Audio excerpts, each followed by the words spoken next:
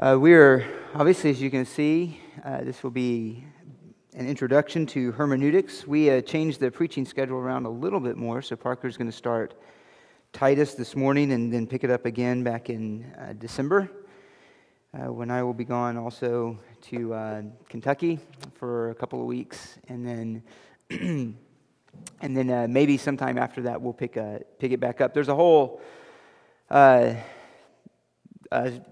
series of lessons on this, but we're going to introduce it, see how far we get this morning, and then when we can pick it back up again, we'll do that.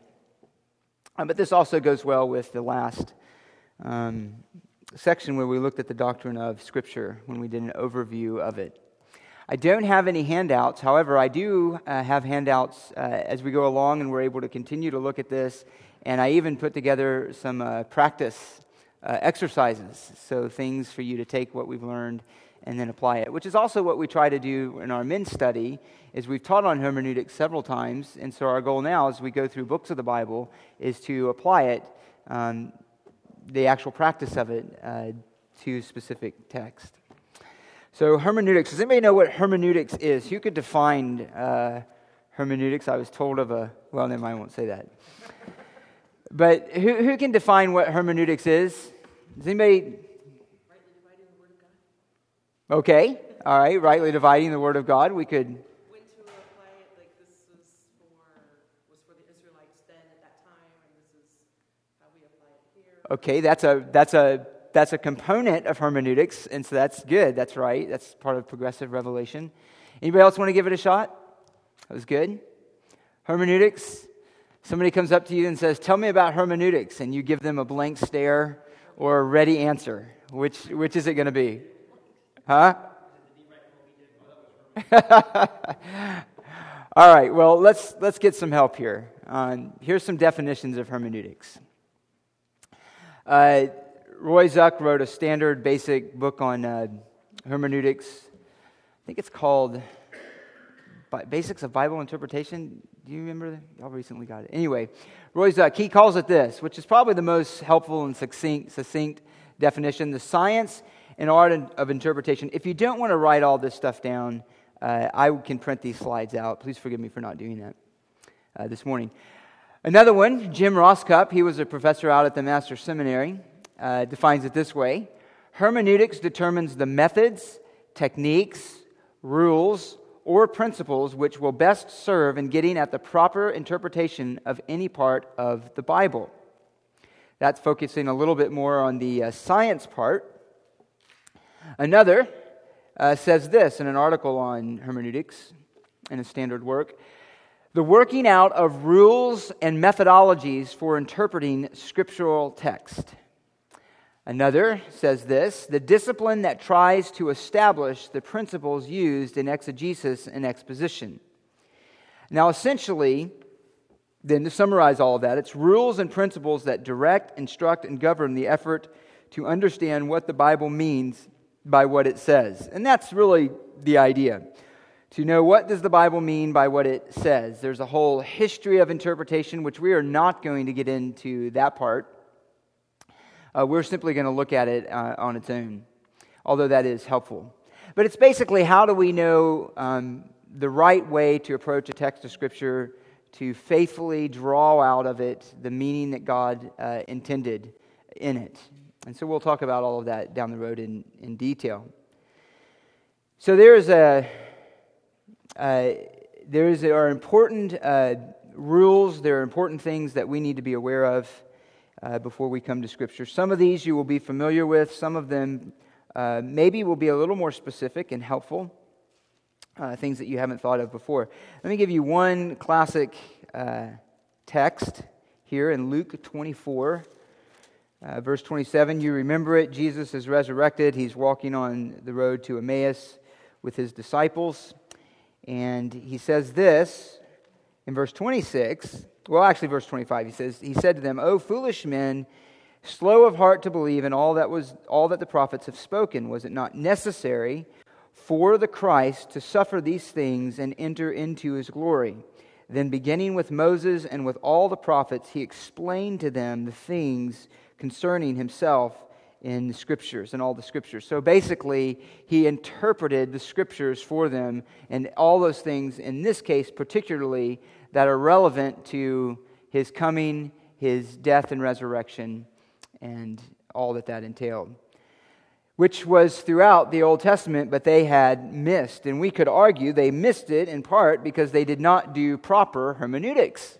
They did not apply themselves to properly understand the text of Scripture, which, as you know, when Jesus is dealing with these Jewish leaders throughout the gospel accounts, he is essentially confronting them repeatedly on their failure to understand what the text meant by what it said.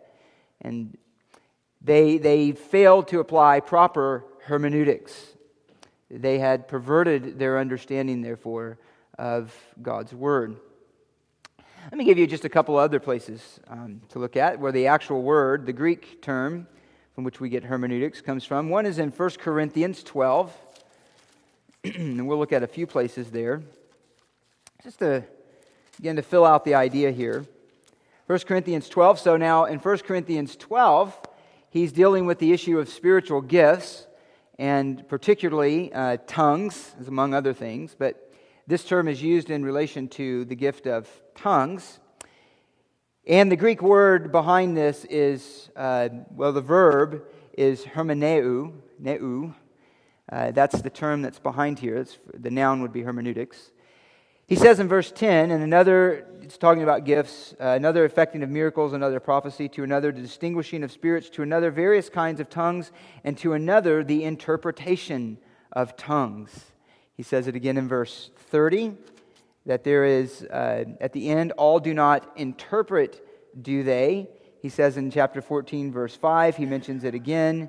One speaks in tongues, and greater is one who prophesies than one who speaks in tongue, unless he interprets, so that the church may receive edification. He says the same thing in verse 13, and the same thing in verses 26 through 28. So there were tongues, there was this language that was not understood without someone to interpret it, to explain its meaning. Otherwise, it was unintelligible. And more importantly, to Paul's point, it was unhelpful. And it was not accomplishing the purpose for which God gave it. And there's many other examples. The term is used, either the verb or the noun. I'm counting up references here, well over 20 times in the New Testament. Let me give you a definition of one standard lexicon explaining this word. And so I'll just hit some of the highlights. They give these following definitions: to translate from one language to another. So it can be translated, either translate or interpret. In a number of languages, it's the equivalent of translate or to interpret is an idiomatic expression. For example, it comes out in our language as, or in our words it means, or in our mouth it says. So that would be dealing with the term applied to its usage and translation, taking from one language to another language and giving the understanding in another language. Another way that it's used is to explain on a more extensive and formal level the meaning of something which is particularly obscure or difficult to comprehend. And they list there the reference we read earlier, Luke 24:7. So that's the basic idea of hermeneutics, is to understand what is meant by what's being said, to have a clear understanding of it, to come to the right meaning of what has been said. That is the idea. So stop me at any point, as usual. I'm going to keep going. If you have anything to say, interject, question, then go ahead and make that known. Well, let's then look at some of the dangers of bad hermeneutics. What are some of the things that can come about if we don't rightly interpret the Word of God? So I've listed for you here 5 dangers of bad hermeneutics. The first one is the danger of misapplication. If we don't rightly understand the text, then we're not going to rightly apply the text. That's basic. We have to understand what God is saying so we can know what to do, how that should affect our life, how that affects our decision making, how that affects how we apply it to the diverse circumstances that come into our life. Let me give you a few examples here, and these are borrowed. Here's one that was given by a person. A Christian in military service, and these are true stories. A Christian in military service read his Bible one morning to get his verse for the day. He later turned up AOL. In other words, he was gone. He deserted. When he had been located and dealt with in due military fashion, one of his buddies asked what had possessed him to pull off such a thing. He replied, "I read the word to get some guidance for the day. The verse I read says, 'Arise, get you out from this land.' So I took that as God speaking to me, and I got out of this place." In this case, he read Genesis 31:13, a verse which in its context was intended to apply specifically to the case of Jacob and not necessarily to another person. So here's a person who got his verse for the day, "Arise and get up out of the land," and he took it and ran with it and was then suffered the consequences. Here's another story. There's two more. A girl at a Philadelphia Bible college miserably flunked an exam. The professor called her in and asked why. And she responded, "I read the verse that says, 'The Spirit will give you in that day what you shall say,' and so I did not feel I needed to study." She had misapplied such verses as Matthew 10:19 through 20 and Mark 13:11. So that was a case of bad hermeneutics. And therefore, she applied it in a bad way and suffered the consequences. Here's another one more. The Dallas Morning News one morning in March of 1964, again, true stories, ran the story of a woman who was one of 4 candidates for governor of Texas in the Democratic Party. I'm glad this was a Democrat. The story told how she was convinced that the Bible told her she should win the nomination. She had received the official list of names. Here's her reasons. She had received the official list of names from the Texas State Democratic Committee and seen her name printed last. Do you know where this is going? She read, yes, in her Bible, the words of Matthew 19:30, "Many that are first will be last, and the last first." And that was enough for her. She put her confidence on that. She felt she had a word from God that was going to be first. Needless to say, she lost. She had misapplied the verse. Now, these are, of course, rather silly. They will get more serious as we go along. But you can see if we don't rightly understand it, if we have a wrong approach to Scripture, we're going to apply it wrongly. We're going to live the Christian life wrongly. And we're going to do foolish things and things that are going to have consequences in our life. So what God gave to us to be a help to us, to be a light to us, can be something else if we don't rightly understand it. I hope that has not happened any of those examples to you, at least not to that extreme as these that we read. Here's another one, a danger of abusing Scripture. If we have bad hermeneutics, we can misapply Scripture and we can abuse Scripture. Again, I'll be borrowing from someone else. Someone else gives this example. I heard another example of allegory that was out of control at a conference, where one of the speakers talked about John 11, the story of the resurrection of Lazarus. Does everybody know the story? The resurrection of Lazarus. This was his interpretation. Lazarus is a symbol of the church, and what we have here is a vivid picture of the rapture of believers. The resurrection of Lazarus is the church going through the rapture. Afterward, the speaker came up and said, John, did you ever see that in the text before? I tried to be honest but diplomatic. You know, I doubt that anyone has ever seen that in the text before. You are the first. I heard a funny skit one time back when I was in a college age group, and it was this person was kind of teasing about some approaches of charismatics in this case. So this isn't meant to pick on, but it was kind of funny, the example. And he was going on this rant, and he was saying, he's coming to the text, and he's saying, I'll show you things there I'll show you things that aren't even there.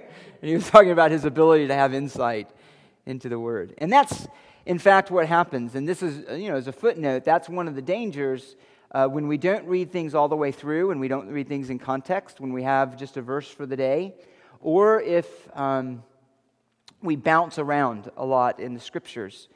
We do have some dangers of falling into these things. If that is our only method of understanding the Bible, if that's the primary way that we approach it, then we are more susceptible to misinterpret it. That's why we need to have a systematic, a comprehensive, a contextual understanding of all of Scripture. And those are things we will talk about later.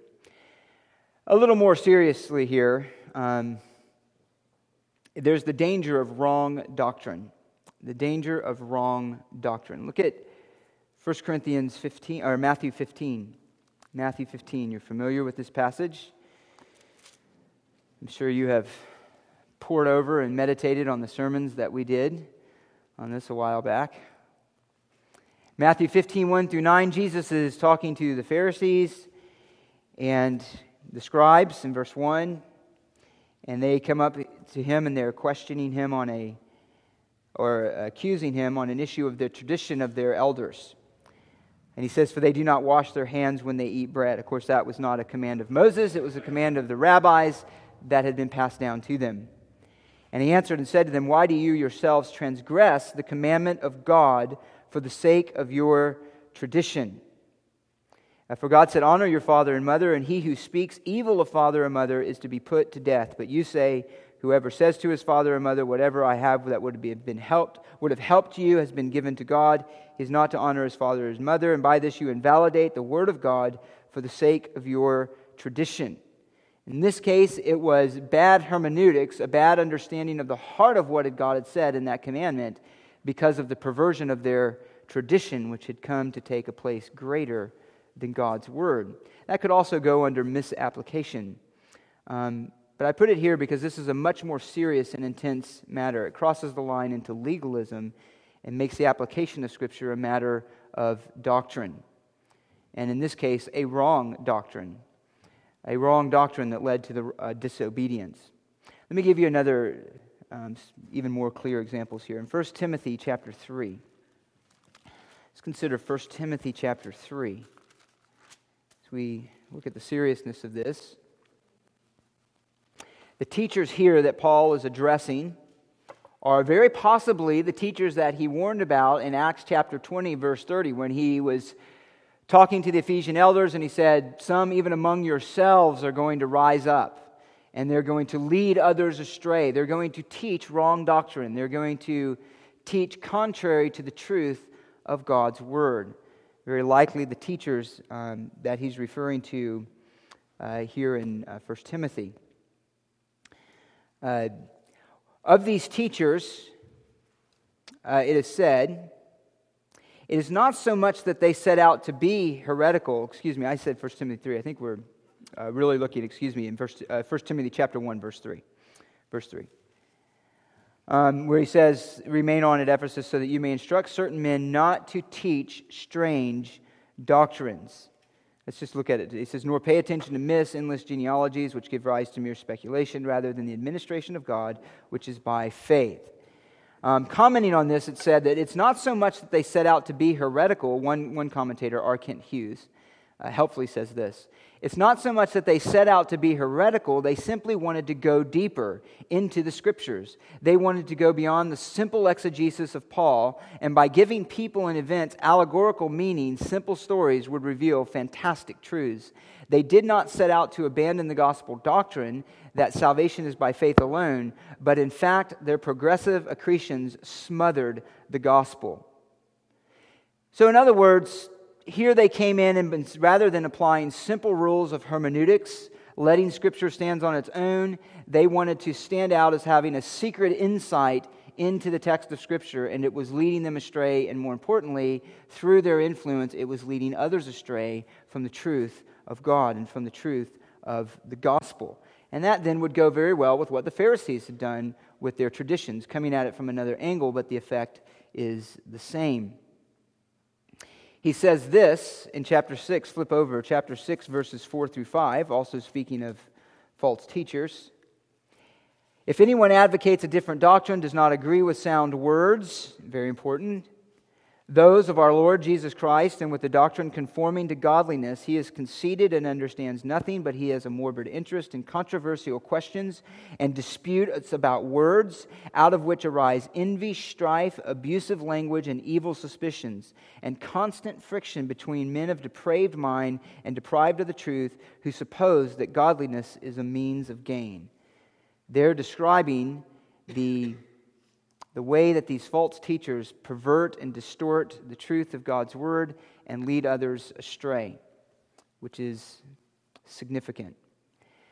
That's why the elders, Paul mentions in both 1 Timothy 3 and in Titus chapter 1, verses 9 and 11, must be able to teach. And in Titus, he adds this: they must be able to teach sound doctrine, and they must be able to refute those who contradict. So there's wrong doctrine that floats around that vies for the minds and the hearts of God's people, and there are to be those who can answer these errors that come in, and they answer it by rightly dividing the truth of God's Word.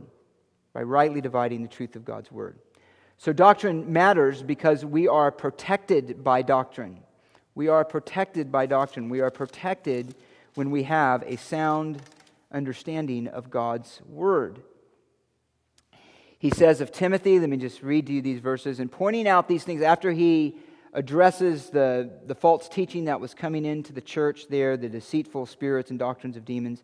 He says this to Timothy: in pointing out these things to the brethren, you will be a good servant of Christ Jesus, constantly nourished on the words of the faith and of the sound doctrine which you have been following.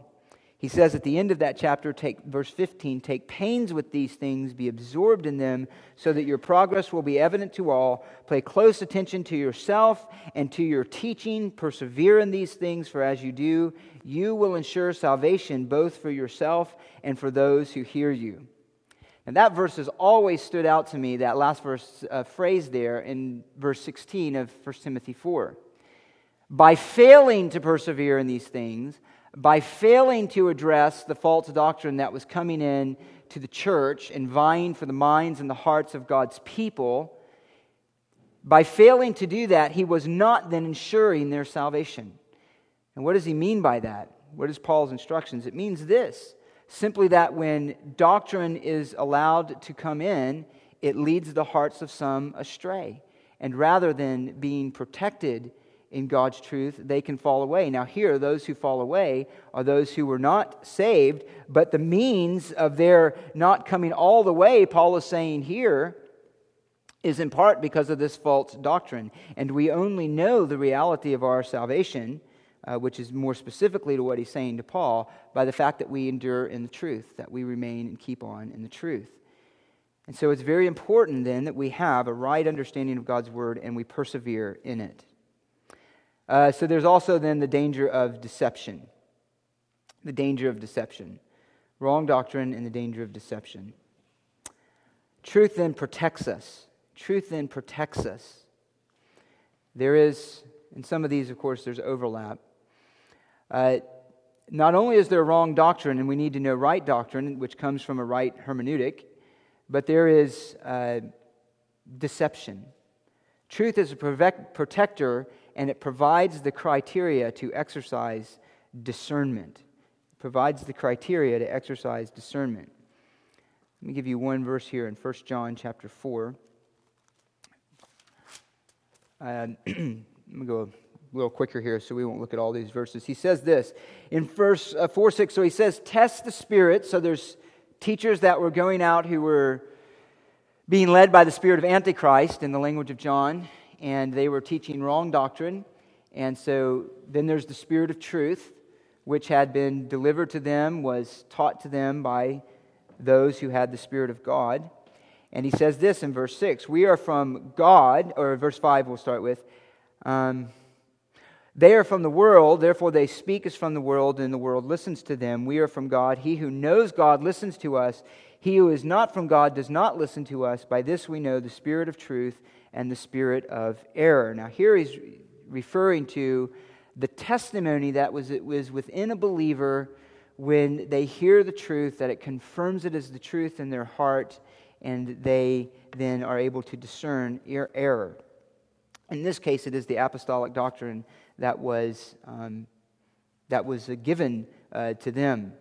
And so, ultimately, then, there's an aspect where our hermeneutic is energized only by the Spirit of God to protect us ultimately from error. But here, the important thing to notice is that there is a Spirit of truth, and it is that Spirit of truth who uses the truth to protect us from deception. But the truth that He has provided in this case was the doctrine that came through the apostles. For us, it is the completed and written Word of God. Early on, there were attacks on both the person of Christ, the nature of the atonement, the resurrection, the relationship of the believer to the law of God. All of this is in the New Testament.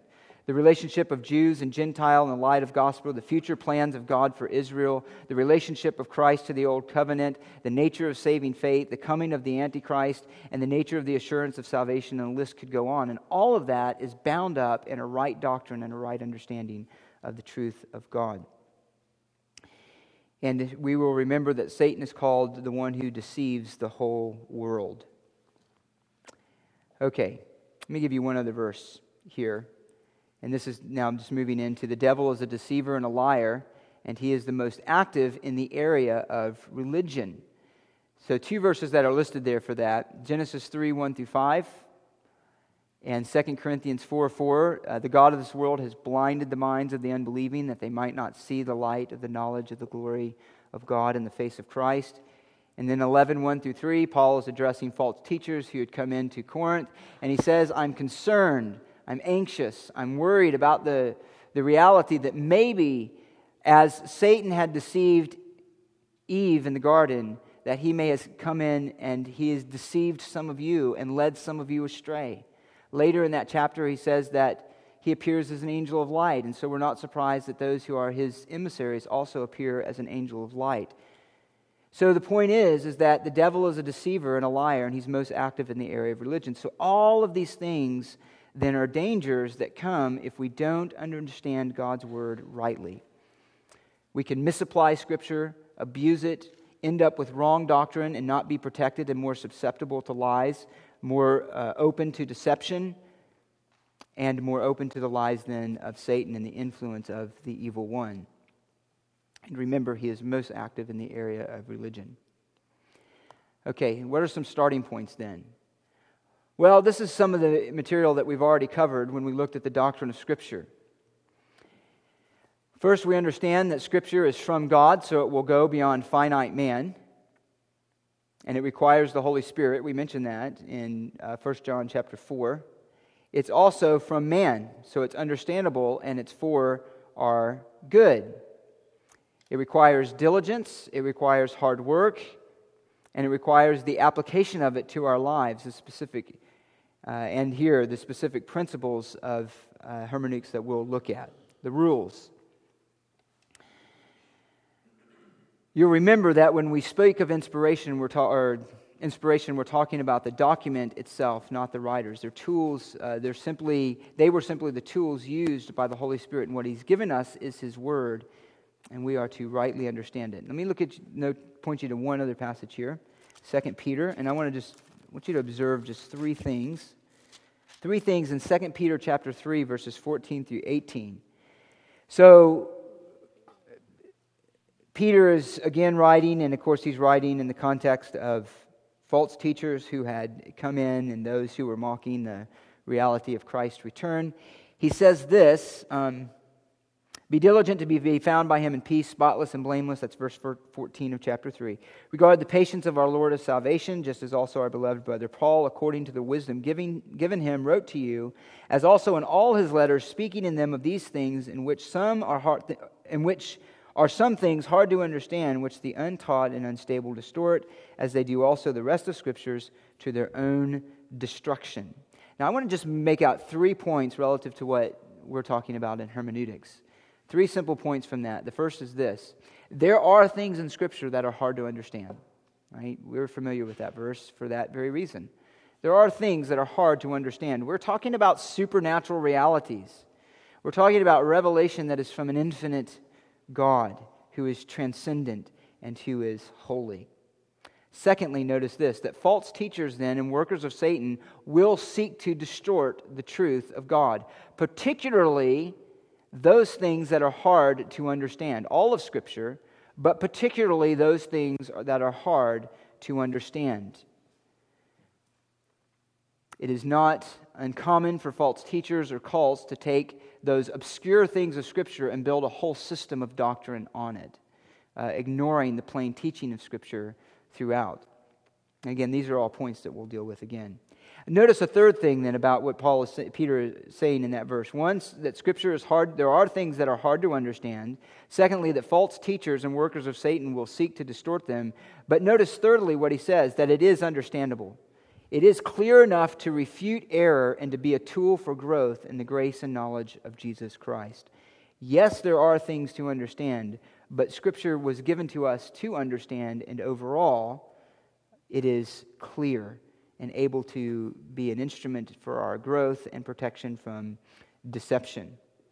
When we speak of Scripture, it is an accommodation to men from God. However, it is an accommodation that is entirely consistent with truth. What do I mean by that? That it's accommodation to man. I'm going to take a shot. Yeah, I thought when I said that, maybe that's... if I say something that's unclear, obscure, please tell me, because otherwise I'm just going to keep going and assuming that y'all are just marveling at the amazing presentation of truth that is being given to you. All right? Yeah.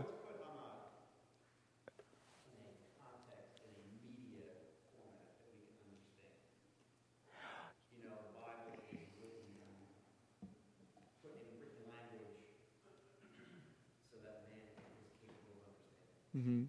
Yeah, that's good enough. Accommodation is a theological idea that's also related to just God himself and is he understandable. So God is incomprehensible in his fullness, yet he is knowable in truth.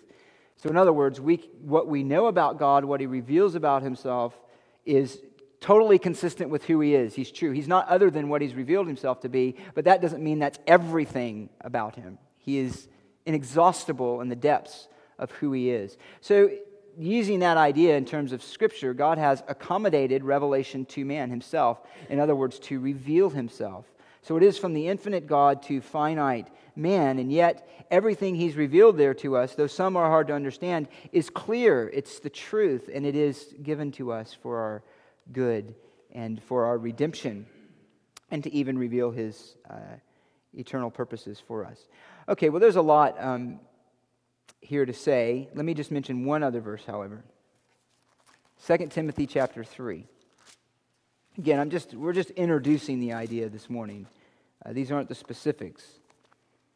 But I will just run those other screens in front of you to let you know where this is going. We won't have time to talk about them. So here, Paul's talking to Timothy, saying that you've had the Scriptures. We covered this verse before. I won't go over all that in some detail. That he has learned from childhood the things that you've known, the sacred writings. There is referring to the Old Testament, able to give you the wisdom that leads to salvation through faith, which is in Christ Jesus. All Scripture, this is including everything, is inspired by God, profitable for teaching and for reproof, for correction, for training in righteousness, so that the man of God may be adequate, equipped for every good work. And so again, I want you to just notice a few basic points out of that. One, all Scripture, including the Old Testament, was given to clearly lead a person to a saving knowledge of God. So it is understandable. All Scripture that is from God, and it is profitable. It's useful. In other words, it's for our benefit in at least 4 ways: to teach us, to reprove us, to correct us, and to train us in righteousness and living a righteous life. And so therefore it is to be preached, which is what he goes on into chapter 4. The fact that God's word is not taught is thus the culprit for the error, deception, confusion, and sin that's so rampant in the church, and by that meaning at large. People are not being taught, reproved, corrected, or trained in righteousness. And if that's not happening, what do we expect? That people would be untaught, uncorrected, confronted in their sin, untrained in righteousness, therefore ungodliness would mark that life. He also note also that it's more than adequate to equip us for everything that is useful and necessary in Christian life and ministry. And in 2 Timothy 2:15, he mentions that in order to accomplish this work, it must be properly understood and interpreted. Be diligent, who can finish that verse, to present yourself approved to God as a workman. Where's Janice? Where's it? Right, all right, and Paul. There it is, rightly dividing the word of truth. All right, so what are the implications of this? That the Bible is inerrant and infallible. That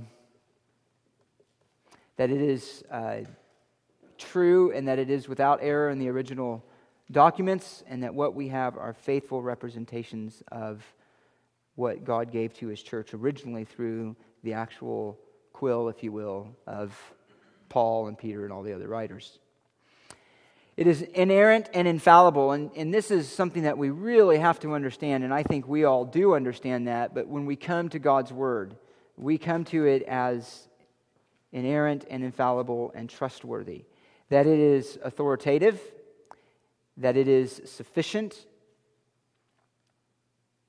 There's so much to say on these, and maybe we'll mention it later. I'm just, again, for time's sake, going to mention it. It is perspicuous. Who has ever heard of the perspicuity of Scripture? Has anybody ever heard that? Raise your hand. Okay, Tina's heard of that. So that's a big fancy word. It just means it's clear, it's understandable.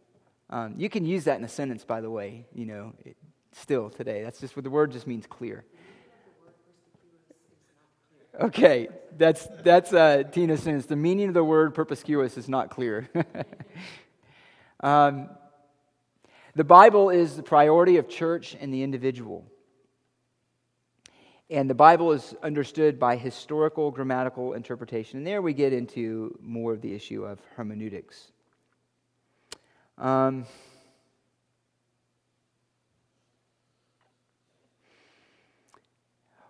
there's a lot that we could say on all of those other things. Let me just make a note here about historical and grammatical. And we're going to discuss the principles that are behind this. Who knows what it means to be historical or grammatical interpretation?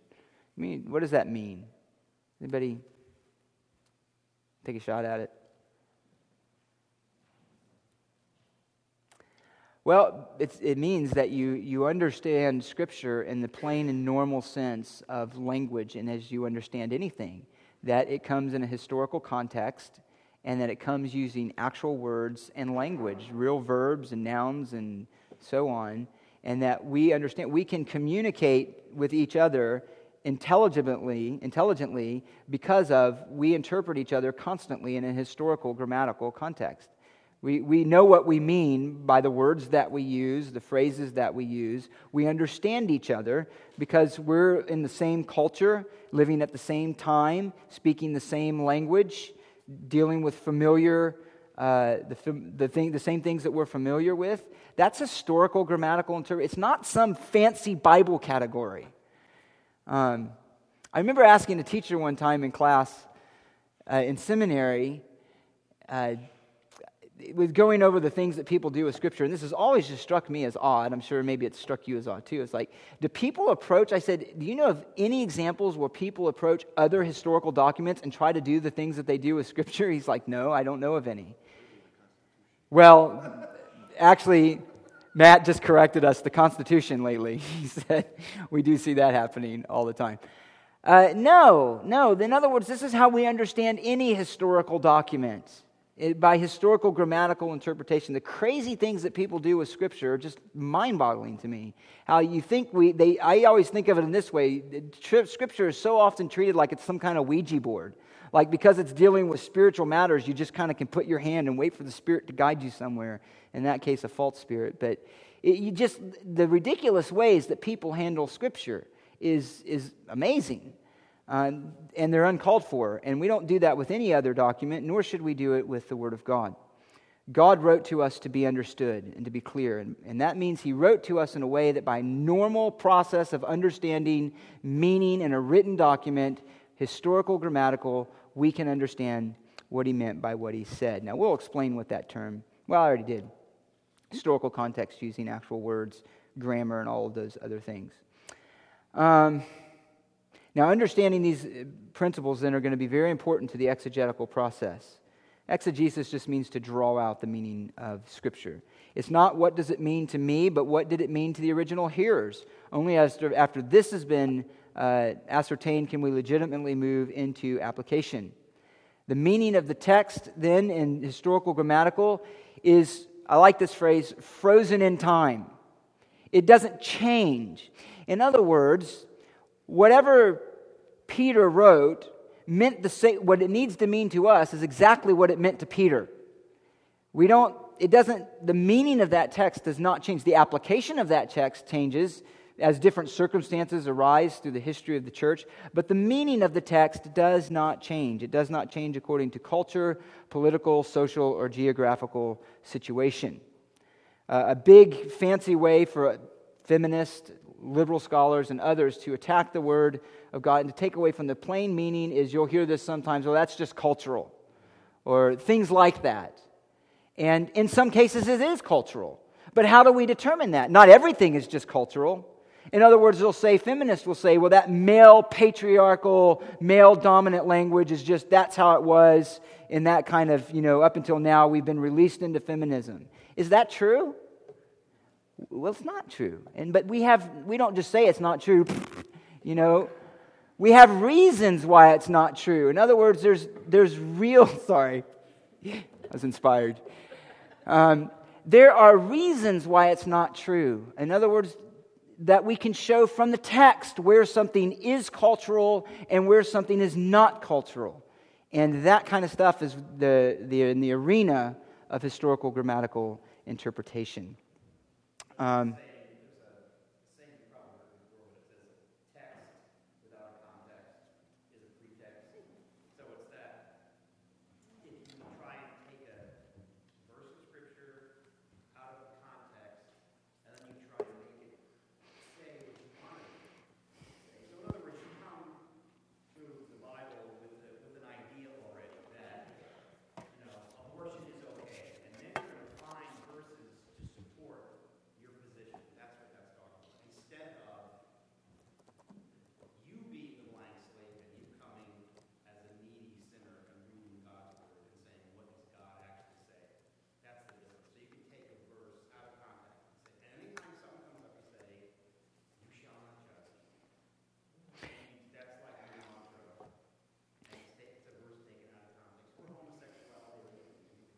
Well, that's a part of the homosexual argument too. That was just in that times. Now we've advanced.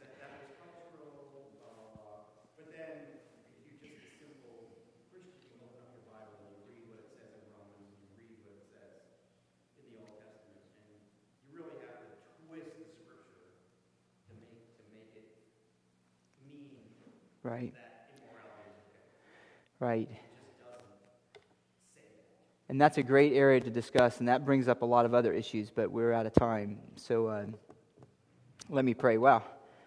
Father, thank you again for the privilege of taking the time to look at your word and to learn the principles that help us to understand what you meant by your word and how we might take those things and meditate on that truth and apply it to our life so that we could experience the benefits that Paul talks about, to be corrected, reproved, taught, instructed, and trained up in your word to be more like your Son, who was the eternal Word.